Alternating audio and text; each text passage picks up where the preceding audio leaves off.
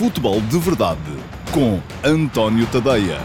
Então, olá, muito bom dia a todos e sejam bem-vindos ao Futebol de Verdade, edição de sexta-feira, dia 25 de junho de 2021.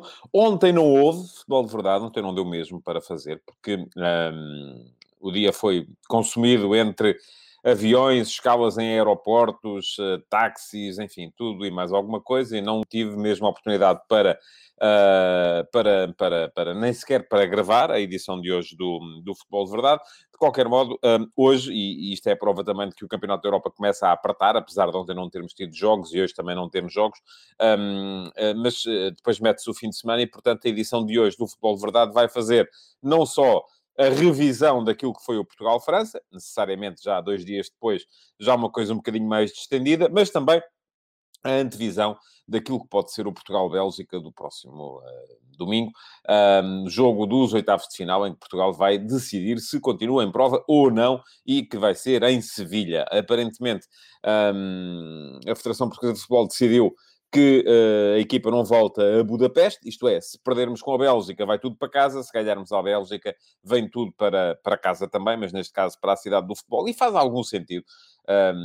Budapeste não convidava a coisa nenhuma neste momento a não ser à praia, e é a coisa que eles lá não têm, portanto, com o calor que por lá estava, até inclusive o treino devia ser mais complicado do que é, apesar de tudo, este clima que vim encontrar de regresso a Budapeste quando cheguei a Lisboa. Portanto, continua Portugal em prova. Ontem, o meu dia, conforme já vos disse, e por isso mesmo não deu para estar convosco, foi consumido entre aeroportos e táxis e tudo e mais alguma coisa. Cheguei a casa, eram 11 e picos da noite. Mas, de qualquer modo, aproveitei para ouvir muita coisa. Ouvi podcasts que tinha descarregado. Pergunta-me o Josias Martim como foi estar novamente num estádio cheio. Foi, ao mesmo tempo, extraordinário e um bocadinho aterrorizante, Josias, porque... grande parte, e atenção, eu espero que percebam que quando digo isto, não me estou a queixar, antes pelo contrário, eu não tenho de toda essa atitude negativa perante a vida, e se eu vos disser que no dia do jogo, quem estava a trabalhar não conseguiu sequer comer, é normal. Acontece sempre nos dias de jogos, e dir-me a vocês, mas havia sempre aquela possibilidade, que os bares do estádio estavam todos abertos, todos. Aliás, eu encontrei dois mundos completamente diferentes. Budapeste, na Hungria, o estádio, bar aberto mesmo, neste caso mesmo bar aberto, bares abertos, espectadores húngaros, tudo sem máscara, toda a gente amontoada, uns em cima dos outros, e eu ali naquele bocadinho que tive entre os diretos que estive a fazer para o pré-match e o jogo, passei por uma série de bares e pensei, bom, vou arriscar porque senão não como, e pensei, não vou arriscar porque de facto tive algum receio, não tinha tempo também porque tinha que ir para cima, mas não arrisquei porque tive algum receio de estar ali no meio de centenas de pessoas, todas sem máscara, todas a gritar umas para as outras, e tive, de facto, algum receio, portanto, acabei por não comer, porque depois do jogo, quando saímos do estádio, também já não havia nada aberto, e também o que era importante aí era descansar de um dia que tinha sido extenuante, sob todos os pontos de vista. Depois, um mundo completamente diferente, que foi o mundo que encontrei no aeroporto de Frankfurt. E eu, o aeroporto de Frankfurt, nestas alturas de grandes competições, é como que a minha segunda casa, porque é a placa giratória que serve para ir para todo o lado na Europa. E, portanto, conheço razoavelmente bem o aeroporto de Frankfurt, tenho memórias de todos os recantos, praticamente, e aquilo que encontrei ontem não tinha nada a ver com aquilo a que eu estava habituado. Lojas todas fechadas, pouquíssima gente, o aeroporto absolutamente vazio, aquele que é um dos aeroportos, não mesmo o aeroporto mais concorrido da Europa, e muitas restrições para se entrar nos poucos restaurantes que estavam abertos, porque eu já não tinha jantado anteontem e achei que precisava de almoçar ontem. E, portanto, tive mesmo que ir tratar da vida para ver se conseguia comer alguma coisa ali mesmo no aeroporto. Mas são, ao mesmo tempo que, e isto por causa da pergunta que o Josias me tinha feito, ao mesmo tempo que achei um bocadinho aterrorizante aquela ideia de estar toda a gente, 60 mil pessoas dentro de um estádio, tudo sem máscara, também, enfim, é apaixonante, não é? Voltar àquela vida antiga e àquela vida dos estádios cheios, com ambiente, e o ambiente foi de facto muito, muito forte, até porque, embora grande parte dos espectadores estivesse mais preocupado com o que estava a passar ao mesmo tempo em Munique, com a Alemanha-Hungria, do que mais propriamente com o Portugal-França. Mas vamos lá ver. Que hoje temos dois jogos, um para analisar e outro para antecipar. Vamos começar pelo Portugal-França. O Portugal-França eu acho que é um jogo que foi inevitavelmente marcado pelas alterações que Fernando Santos fez na zona de meio-campo. Portugal apareceu com um meio-campo diferente. Eu, na altura, aquilo que chamei inclusive ao João Moutinho e ao Renato Sanches, dois gêmeos diferentes, porque eles são muito diferentes um do outro. Aquilo que um faz melhor, o outro faz pior. Mas aí está. O que é que isto cria? E quem costuma ver-me sabe que eu adoro esta palavra quando se trata de futebol. Complementaridade. E esta complementaridade foi muito importante para aquilo que foi a exibição da equipa portuguesa na zona do meio campo. A França apareceu um bocadinho diferente também, é preciso que se diga. A França, em vez do seu 4-3-3, com os três médios que vinham jogando até aí, Kanté mais recuado, Pogba na meia-direita, Rabiot na meia-esquerda. Rabiot foi para o banco, acabou por entrar depois, mas para a defesa esquerda. Desta vez não foi assim. Apareceu com Kanté e Pogba praticamente a par. Teve ganhos com isso, porque, por exemplo, o Pogba e a sua capacidade de lançamento, jogando mais atrás, foi mais vezes capaz de ativar a profundidade tanto do Mbappé como do Benzema, mas ao mesmo tempo teve perdas também, porque o meio-campo de Portugal ganhou a batalha da intensidade. Porquê? Porque Portugal apareceu com o Danilo atrás do João Moutinho e do Renato Sanches. E muitas vezes estavam em 3-2. Porquê? Porque só lá estavam o Pogba e o Kanté, o Tolisso, que partiria do meio aparecia muito na direita, porque a França mudou para um 4-2-3-1. O Vasco Batista pede-me a opinião sobre a entrada do Palhinha, já lá vou, Vasco, quando chegar à altura. E até porque eu acho que vamos debater aqui hoje um bocadinho aquilo que podem ser as diferenças entre Palhinha e Danilo para o jogo com a Bélgica. E acho que é importante pensar nisso antes. E são questões estratégicas. Não vamos agora dizer um é muito bom, o outro é muito mau, que é aquilo que as pessoas, os adeptos do futebol, gostam muito de dizer, não é? Um é muito bom, o outro é muito mau, não joga nada e tal. Não, eles são todos bons, já disse aqui. Agora, dão coisas diferentes. E o que é que nós queremos que o jogador dê? Essa é que é a questão. Bom, estava a dizer, Tolisso partia do meio, mas aparecia muito na direita, e era Griezmann quem devia baixar para fazer terceiro médio, raramente o fez. Daí que Portugal tenha aparecido outra vez com alguma superioridade na zona do meio campo. E é ali que se ganhou os jogos. Porquê? Porque, enfim, João Moutinho, há muita gente que não gosta também. Eu sou fã, devo dizer, sempre fui. Desde os 18 anos, quando ele apareceu no Sporting, era um jogador que tinha uma maturidade tática que se calhar não estava ao alcance de muitos veteranos. Ele, com 18 anos, pensava como um veterano. Porquê?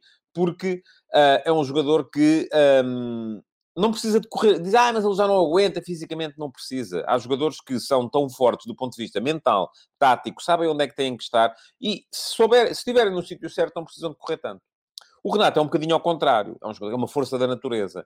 É um jogador que mete mudança de velocidade, mete intensidade, corre para cima dos adversários, massacra-os quando eles têm a bola. Depois, tem de facto esse problema de, taticamente, não ser... É hoje muito melhor jogador do que era há 5 anos, na fase final do Europeu de 2016, na época em que ele apareceu no Benfica, do ponto de vista tático, mas ainda assim não é um portento. Agora, isto vai dar ao meio-campo de Portugal alguma complementaridade. Pergunta-me o Nuno Cunha se eu acho que o Bruno Fernandes tem que se sentar no banco. Nuno, o melhor Bruno Fernandes não se senta no banco em nenhuma equipa. Agora, e aqui a questão não tem só a ver com o momento que o jogador está a atravessar. Aliás, o Bruno Fernandes e o Bernardo Silva sofrem muito de uma questão, é que esta seleção, esta ideia de jogo, e atenção, eu volto a dizer, o debate acerca da ideia de jogo, eu tive-o aqui antes de começar o europeu, esta ideia de jogo não os favorece. E assim sendo, eles acabam por se tornar um bocadinho, não vou dizer irrelevantes, às vezes até empecilho, mas não, esta ideia de jogo da equipa de Portugal não tira o melhor dos jogadores como Bruno Fernandes, Bernardo Silva, eventualmente João Félix, eventualmente Pedro Gonçalves, enfim, aqueles avançados mais finos têm sempre alguma dificuldade. O próprio André Silva é vítima, embora seja um jogador diferente, desta ideia de jogo. Bom, o que é que isto trouxe ao jogo? Superioridade de Portugal na zona central do campo. E a primeira parte, embora admita também que, de certa forma, a França pudesse ter entrado no jogo a jogar, porque estava apurada, estava a jogar com o outro resultado, até um bocadinho a gerir ali para perceber qual é que era o adversário que lhe ia calhar na fase seguinte, e até Portugal se colocar em vantagem, naquela grande penalidade do Lloris sobre o Danilo, a França pareceu satisfeita com a maneira como o jogo estava a decorrer, apesar de estar a ser inferior naquele início de partida. A partir do momento em que a França se vê a perder, a França muda, e a França diz alto lá. Nós somos os campeões do mundo. Portanto, não dá para continuarmos aqui a pensar desta maneira. O Pedro Silveira estava a perguntar, e têm sido muitas perguntas, acerca do Diogo Jota, porque o Diogo Jota está a render pouco. Enfim, este foi o pior jogo do Jota, tinha estado melhor nos outros. Agora, Pedro, a questão aqui tem a ver com ideia, não é? Tem a ver, é que sair o Jota, entra o Gonçalo Guedes ou o Rafa, e a ideia é a mesma. Se vocês estão a pensar que sai o Jota e entra o André Silva, tenho muitas dúvidas. Não é a ideia de... E o David Paiva pergunta qual seria a melhor tática para potenciar o Bernardo Silva e o Bruno Fernandes. Não tem a ver com a tática. Tem a ver com a ideia de jogo. E eu vou explicar isso. Eu hoje tenho 3 temas para falar. Vou explicar isso já a seguir. Primeiro estou a falar do jogo da França.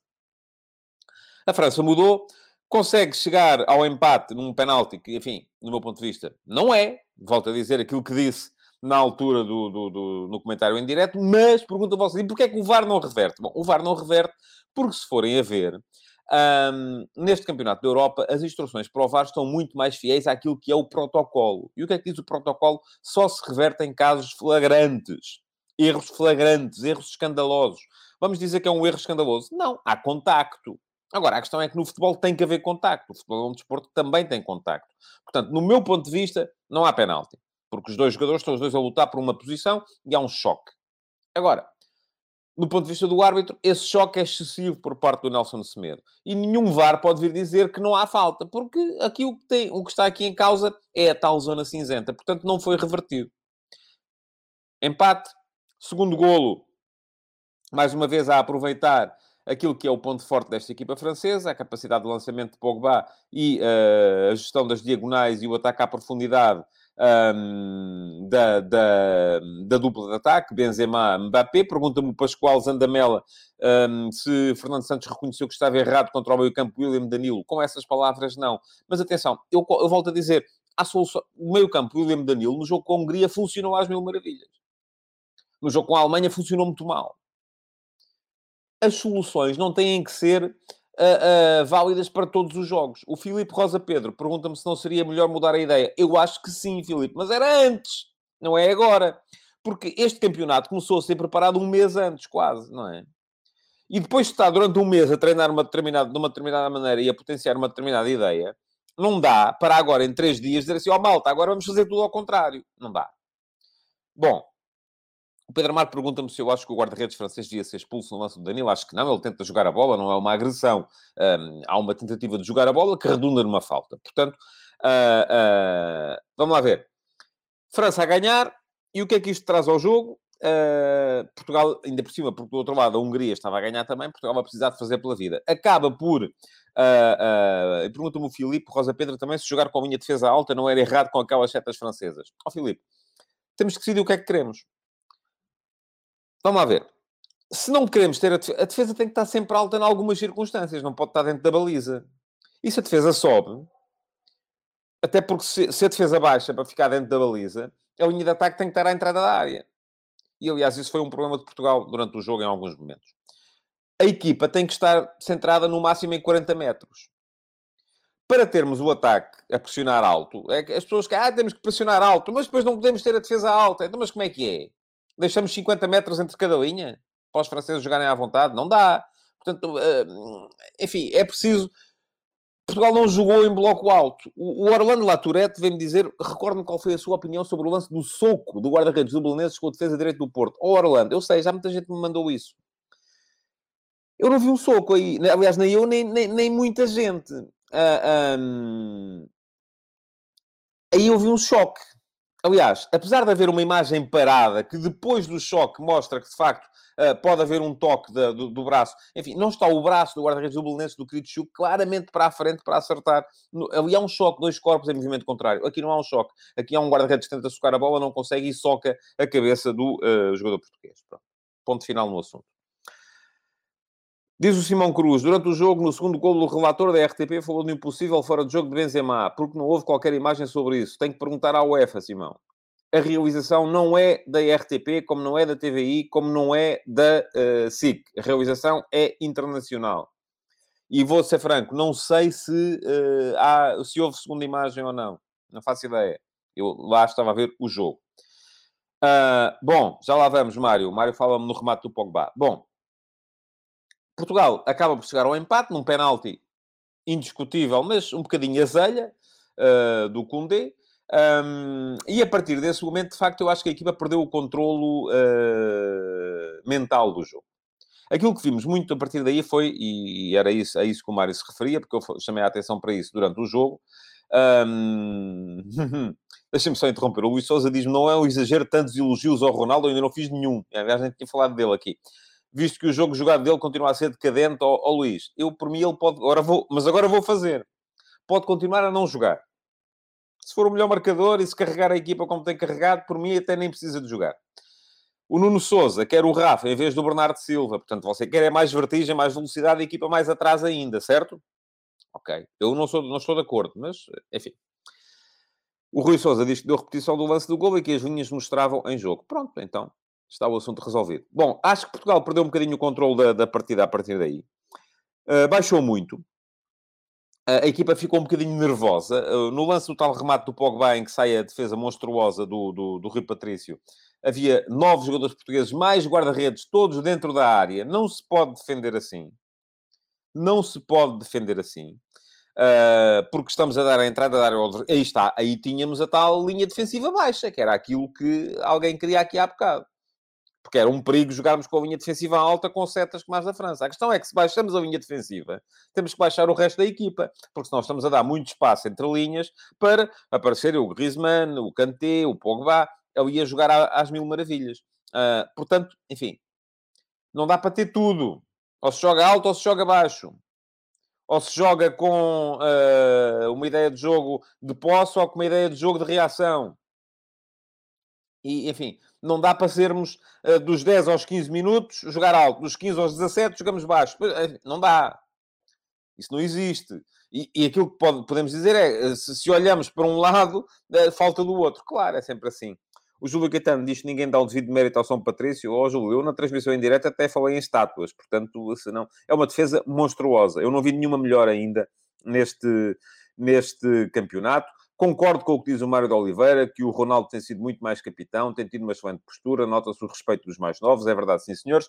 E agora, a questão é que Portugal correu ali alguns riscos, passou a meter muita gente dentro da área. O facto de, perto do final, a Alemanha ter marcado deixou as duas equipas um bocado mais tranquilas, mas o jogo foi muito bom, acho eu, e acabou por dar um empate, que, do meu ponto de vista, é justo. Enfim, mais uma nota só para vos falar do lance da grande penalidade que, no fim, a França reclama por falta do Bruno Fernandes sobre o Kingsley Coman. Aparentemente é fora da área, que há o pisão que a falta é falta e cartão amarelo, disso não tenho dúvidas nenhumas, aparentemente é fora da área. Pelo menos os frames que me mandaram mostram isso mesmo. Agora, eu sou muito honesto, não estive a rever o lance de arbitragem, quero lá saber, não me interessa. Também não fui rever o lance do primeiro penalti da França, está arrumado, está lá atrás, vamos seguir em frente, vamos falar de bola. Bom, ontem, conforme disse, e escrevi sobre isso hoje, ouvi alguns podcasts sobre futebol internacionais e fixei-me muito no ESPN FC, que quem me segue sabe que eu gosto bastante, porque gosto de ouvir as pessoas que lá estão, tenho muito respeito pela opinião, tanto do Stevie Nicol, como do Craig Burley, como do Don Hutchinson, enfim, e portanto estava curioso por saber o que é que eles achavam sobre a equipa de Portugal e sobre aquilo que Portugal estava a mostrar. E a ideia geral é de que a equipa é demasiado ofensiva. Portanto, isto eu entretive-me a escrever sobre isso porque achei piada que em Portugal anda toda a gente, porque enfim, o batalhão do Instagram e do Facebook e do Twitter e do TikTok e do diabo que os carregue, não às pessoas, claro, mas às redes, anda a dizer que Fernando Santos é um treinador da retranca, que joga com 3 guarda-redes, 4 centrais, 5 atrás, 4 médios defensivos, enfim, e depois chegamos lá fora e aquilo que as pessoas dizem é, bom, Portugal Tem muito talento, uma série de jogadores com muito talentosos, mas não se consegue ganhar sendo tão ofensivo. É preciso domar aquela malta e meter ali um bocadinho de disciplina. E achei muita piada à coisa, porque de facto a gente vai olhar para isto e percebe que há aqui duas questões a ter em conta quando se discute a ideia de jogo, o jogo de Portugal. Uma deles é a ideia de jogo. Aquilo que as pessoas não gostam, e eu vou dizer, eu também não gosto, é desta ideia de jogo mais reativa do que ativa. Porquê? Porque Fernando Santos gosta de ter a equipa junta, atrás, e de explorar contra-ataque e ataque rápido. É uma ideia mais real, ou seja, dar a bola ao adversário. Agora, isto não tem a ver com ser atacante ou defensivo. Porque, vamos lá ver, toda a gente, a Bélgica, os Países Baixos, a França, a Alemanha, a Inglaterra, toda a gente é defensiva quando não tem a bola e é ofensiva quando tem a bola. Não é? Agora, a ideia de jogo de Portugal é reativa. É aguentar para explorar contra-ataque. Porquê? Mas é para atacar, não é para defender, é para atacar.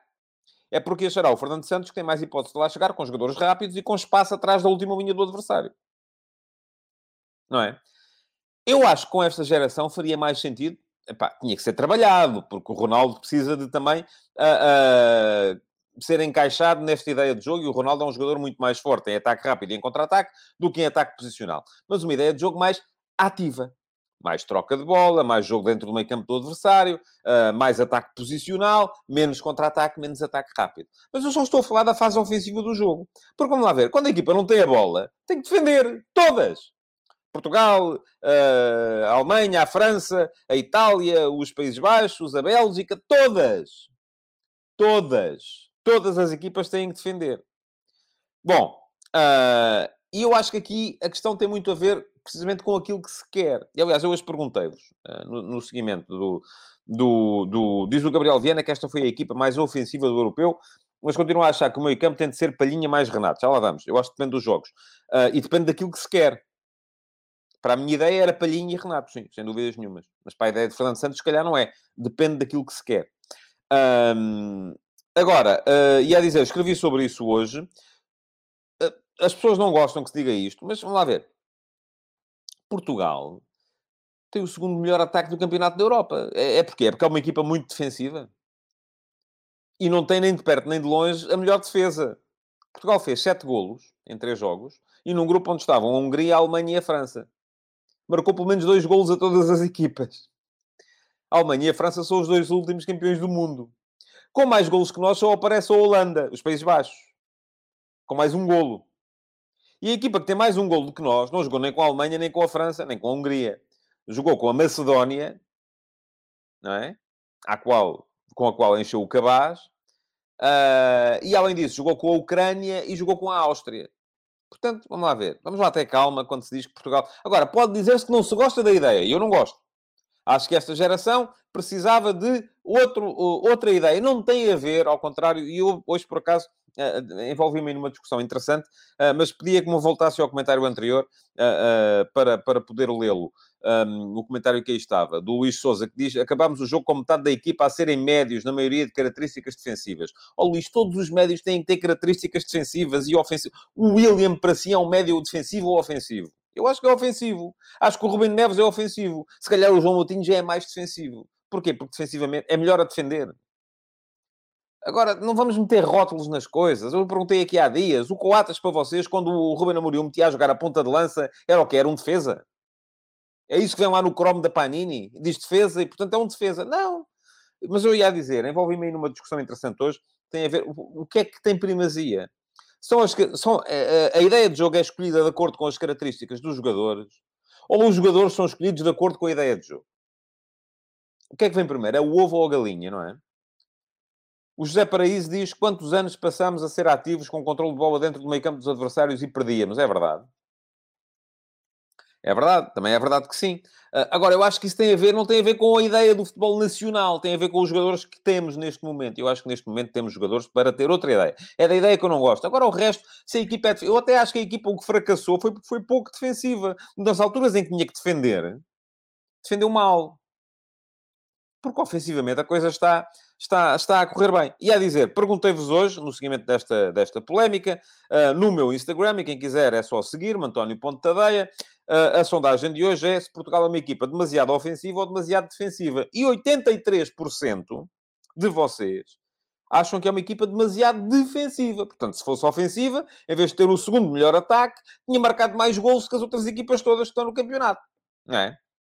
Porque não é só por aí. A gente vai ver depois o resto das estatísticas. E também, Portugal está sempre melhor nas estatísticas ofensivas do que defensivas. Bom, vem aí a Bélgica. A Bélgica é uma equipa temível. É número 1 do ranking mundial. Acho que Portugal pode ganhar, como pode perder, como pode empatar. Enfim, é daqueles jogos em que depende muito do dia e daquilo que o dia der. O Paulo Neves diz que temos tanto talento que prendê-lo é um crime. Sim, mas ouça, não temos mais talento que a França, não temos mais talento que a Bélgica, não temos mais talento que a Inglaterra. Os alemães que vão jogar com a Inglaterra estão doidos, porque o Jadon Sancho ainda não jogou um minuto neste campeonato. Eu dizia assim, como é que é possível? Não é? Pois, porque a ideia de jogo da Inglaterra também é outra. É uma ideia de todos juntos lá atrás e depois reatividade. Velocidade na frente. Sterling. Não é? E o Kane ali ia ser desperdiçado. Diz o Diogo Cernadas que passamos frente à Bélgica porque temos melhores jogadores e melhor treinador. Eu, por acaso, não acho. Mas, enfim, acho que os belgas têm melhores... têm um plantel mais rico do que o nosso. Agora, isto não quer dizer que Portugal não possa ganhar. Problema, pergunta-me o Mário de Oliveira se a Bélgica é melhor do que a França. Para o ranking da FIFA, sim. Para mim, não. Agora, envolve para nós uma equação complicada. É que a Bélgica joga no mesmo 3-4-3 da Alemanha. E aquilo que vimos no Portugal contra a Alemanha foi dramático na resposta ao 3-4-3. E por aqui passa muito a tal equação de meio campo que eu falava há bocado. Para a minha ideia de jogo, era Palhinha, sem dúvida. Porquê? Porque Palhinha é um jogador que assegura que Portugal vai defender muito mais à frente. Vai recuperar a bola mais à frente. Aliás, ontem o Fernando Santos falou nisso, disse que tinha falado com o Palhinha e que lhe tinha dito, pá, toma atenção, porque aqui não estás com 3 centrais atrás, estás só com 2, portanto não podes sair tanto. Isto é, não podes ir pressionar tão alto, não podes ir defender tão à frente, não podes ir recuperar a bola tão à frente, porque se não estás lá, depois és o médio defensivo e só há 2 centrais, não há 3. Não é? Portanto, aqui tem a ver com a ideia. O que é que se quer? Queres defender à frente ou atrás? Eu acho que para estes jogadores, para esta equipa, Portugal devia defender à frente. Ser uma equipa mais ativa, jogar mais dentro do meio campo adversário. Fernando Santos acha que não. Acha que temos de defender atrás. Ser uma equipa mais posicionada, mais posicional e depois ser mais posicional em termos de organização defensiva e ser mais reativo, velocidade, contra-ataque, ataque rápido em termos de momentos ofensivos. Bom, são opiniões diferentes. Nenhum tem razão nem o outro. O treinador é ele é que sabe. E, portanto, é ele que vai fazer a equipa. E é por isso que eu acho que, tendo Danilo, Fernando Santos vai jogar com o Danilo. E, se calhar, para a ideia de jogo dele, é capaz de ser melhor. Agora, vamos lá ver. A grande questão que se coloca aqui é como é que se contraria o 3-4-3 da Bélgica, não é? Porque a Bélgica vai aparecer, com certeza, enfim, não sei quem é que vai sair da equipa para entrar o Eden Hazard, que aparentemente vai ser titular. O Diogo Fernandes diz que a seleção da Bélgica só o De Bruyne entrava no 11 da nossa seleção, portanto o Lukaku a gente metia no banco, o Dries Mertens também, o Hazard também, portanto é fixe, ainda bem. Os laterais também não são maus, enfim, vamos ver. A questão é, a Bélgica vai jogar em 3-4-3, porque joga sempre assim. E como é que Portugal vai fazer para reagir a este 3-4-3? Porque eu não percebi bem o que é que Portugal queria fazer no jogo com a Alemanha. Aliás, acho que ninguém percebeu. Porquê? Qual é o problema do 3-4-3 para quem defende? É que o 3-4-3 mete 3 avançados na zona interior.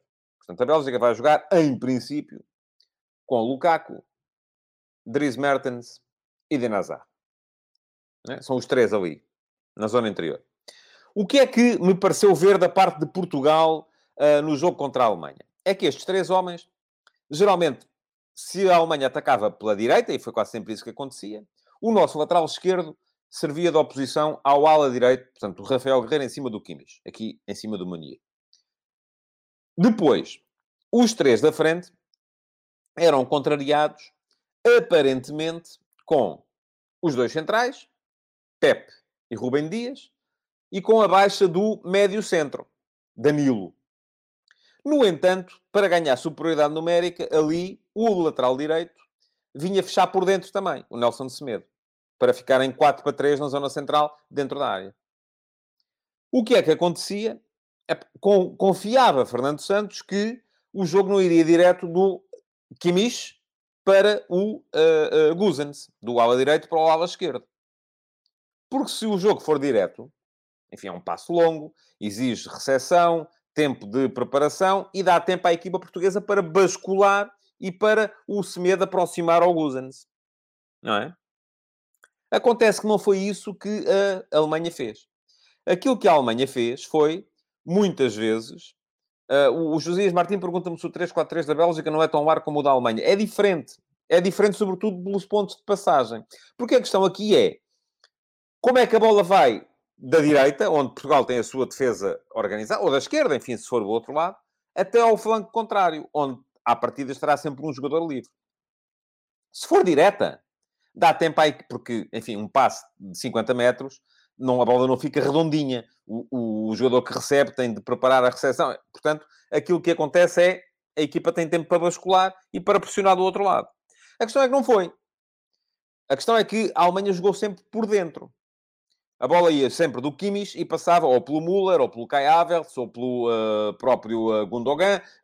E, portanto, era aí que Portugal estava a falhar. Não conseguia fazer pressão no meio do campo, de modo que a bola passava por ali, o Semedo continuava em terra de ninguém e depois entrava com muito mais qualidade no Goossens. E, portanto, é isso que Portugal tem de impedir. Porque se... E por aqui vai a grande equação deste jogo. É como é que Portugal vai contrariar os três da frente da equipa da Bélgica. Conhecendo Fernando Santos como conheço, creio que a solução primordial é baixar Danilo. Baixar o médio-centro, vamos lá. E sendo médio-centro, para baixar para o pé dos centrais, Danilo é mais indicado do que Palhinha. Para mim, a resposta seria outra. Mas, enfim, isto sou eu. Porquê? Porque se o Danilo baixa, e se Portugal não tiver agressividade depois nos médios, e aí entram em campo então o Moutinho e o Renato, se forem os mesmos, não é? Têm que se opor e impedir que o De Bruyne e, eventualmente, o Witsel, se for ele a jogar, ou o Tielemans, criem dificuldades pelo corredor central e sirvam de ponto de apoio para lançar o ala do outro lado. Para mim, a coisa funcionava de outra forma. Mas, enfim, pergunta-me o Josias Martins se a solução 3 centrais não é viável. Não, Josias, não creio que se vá mudar assim do pé para a mão uma coisa tão radical. Portanto, se o Paulo Neves diz que temos que ser rápidos a colocar a bola na zona avançada, isso nós somos. Isso a mim não me preocupa. A questão... E a Bélgica vai destapar necessariamente. A questão é que a Bélgica vai atacar com 3 homens na frente, mais o De Bruyne, mais os 2 alas. E isto vai criar muitas dificuldades em termos de organização defensiva a Portugal. Portugal tem que ser, ao mesmo tempo, muita... Porquê? Porque o que é que eu não subscrevo? Não subscrevo que os 2 alas de Portugal tenham que baixar para dobrar os laterais. Porque se o Danilo baixa para o meio dos centrais, se os 2 alas baixam para dobrar os laterais, para estes poderem fechar por dentro, já estamos a contar os 4 defesas, mais o Danilo 5, mais os 2 alas 6, 7, mais o guarda-redes 18, não nos sobra nada para atacar. Vamos estar todos metidos dentro do buraco e isso vai ser muito perigoso. Além de que, quando a equipa recuperar a bola, está tão longe, tão longe, tão longe, que não consegue atacar. Não serve de nada perguntarem-me qual é que seria a minha equipa, porque a minha equipa seria provavelmente com uma ideia diferente, mas a grande questão que se coloca aqui, para mim, volta a ser a mesma. Aliás, são duas. São três. Pronto, são três. Primeiro, que comportamento para o médio defensivo? Baixar para o meio dos centrais ou impedir os médios adversários de jogar? Eu acho que Fernando Santos vai baixá-lo para o meio dos centrais. Para mim, ele deveria estar concentrado em impedir os médios adversários de jogar para Portugal poder defender mais à frente. Segundo, que comportamento, em termos defensivos, para os nossos 2 alas, sejam eles o Bernardo e o Jota, sejam quem for. Dobrar os laterais ou manter-se um bocado mais altos para poderem ser mais eficazes em termos de transição ofensiva. Por fim, que comportamento e que os jogadores para a dupla de médios à frente do médio defensivo.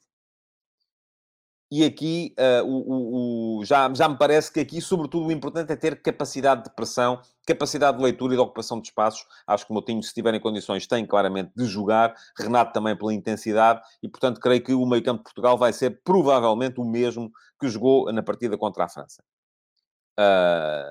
Embora, para mim, se a equipa quiser defender mais à frente, de facto, entra Palhinha. Se a equipa quiser defender mais atrás, é Danilo, porque ele fará melhor a posição de terceiro central. Pronto, o jogo vai ser muito complicado. Eu, na segunda-feira, aqui estarei para vos falar dele, com certeza.